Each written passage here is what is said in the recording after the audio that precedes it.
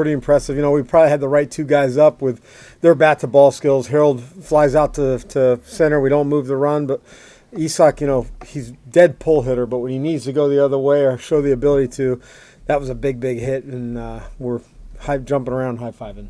A bit of an inning before that, a lot of things happened, but just Beeks coming in there and getting that crucial strikeout. That was huge. So unfortunate for Clev. Don't have really an update other than that he'll get checked out by some doctors, I'm sure, tomorrow.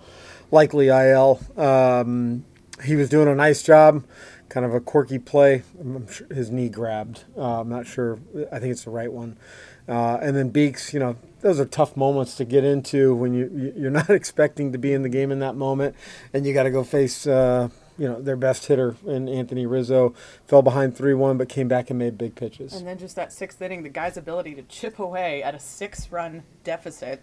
The Bethencourt home run, the Siri going all the way home from second. What stood out? Yeah, Siri getting on the board with a home run, that was big. That kind of, I think, relaxed us a little bit. We knew we had our hands full facing Garrett.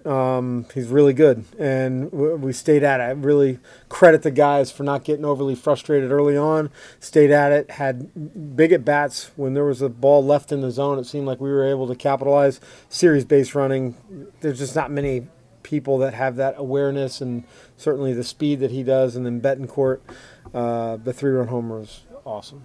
Big picture is winning a game like this down 6 against Cole and come back and win this game. Yeah, look, I don't know how you've quantify, magnify, whatever it is, games in May, but this was a big one. And I know our clubhouse is pretty excited, and they should be.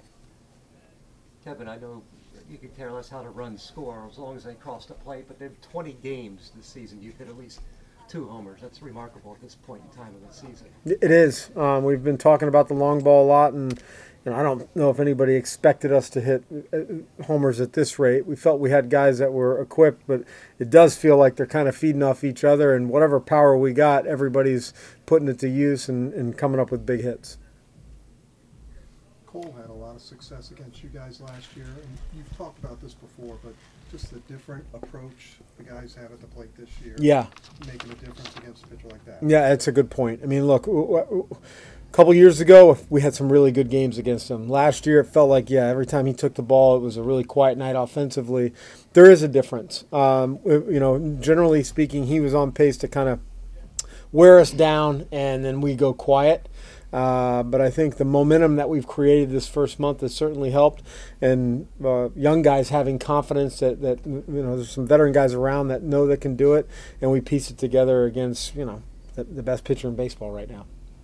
Your run game isn't hurting you either. What's that? Your run game is not hurting you either.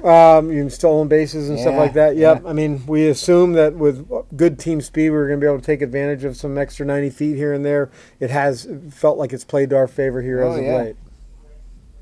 Everybody good?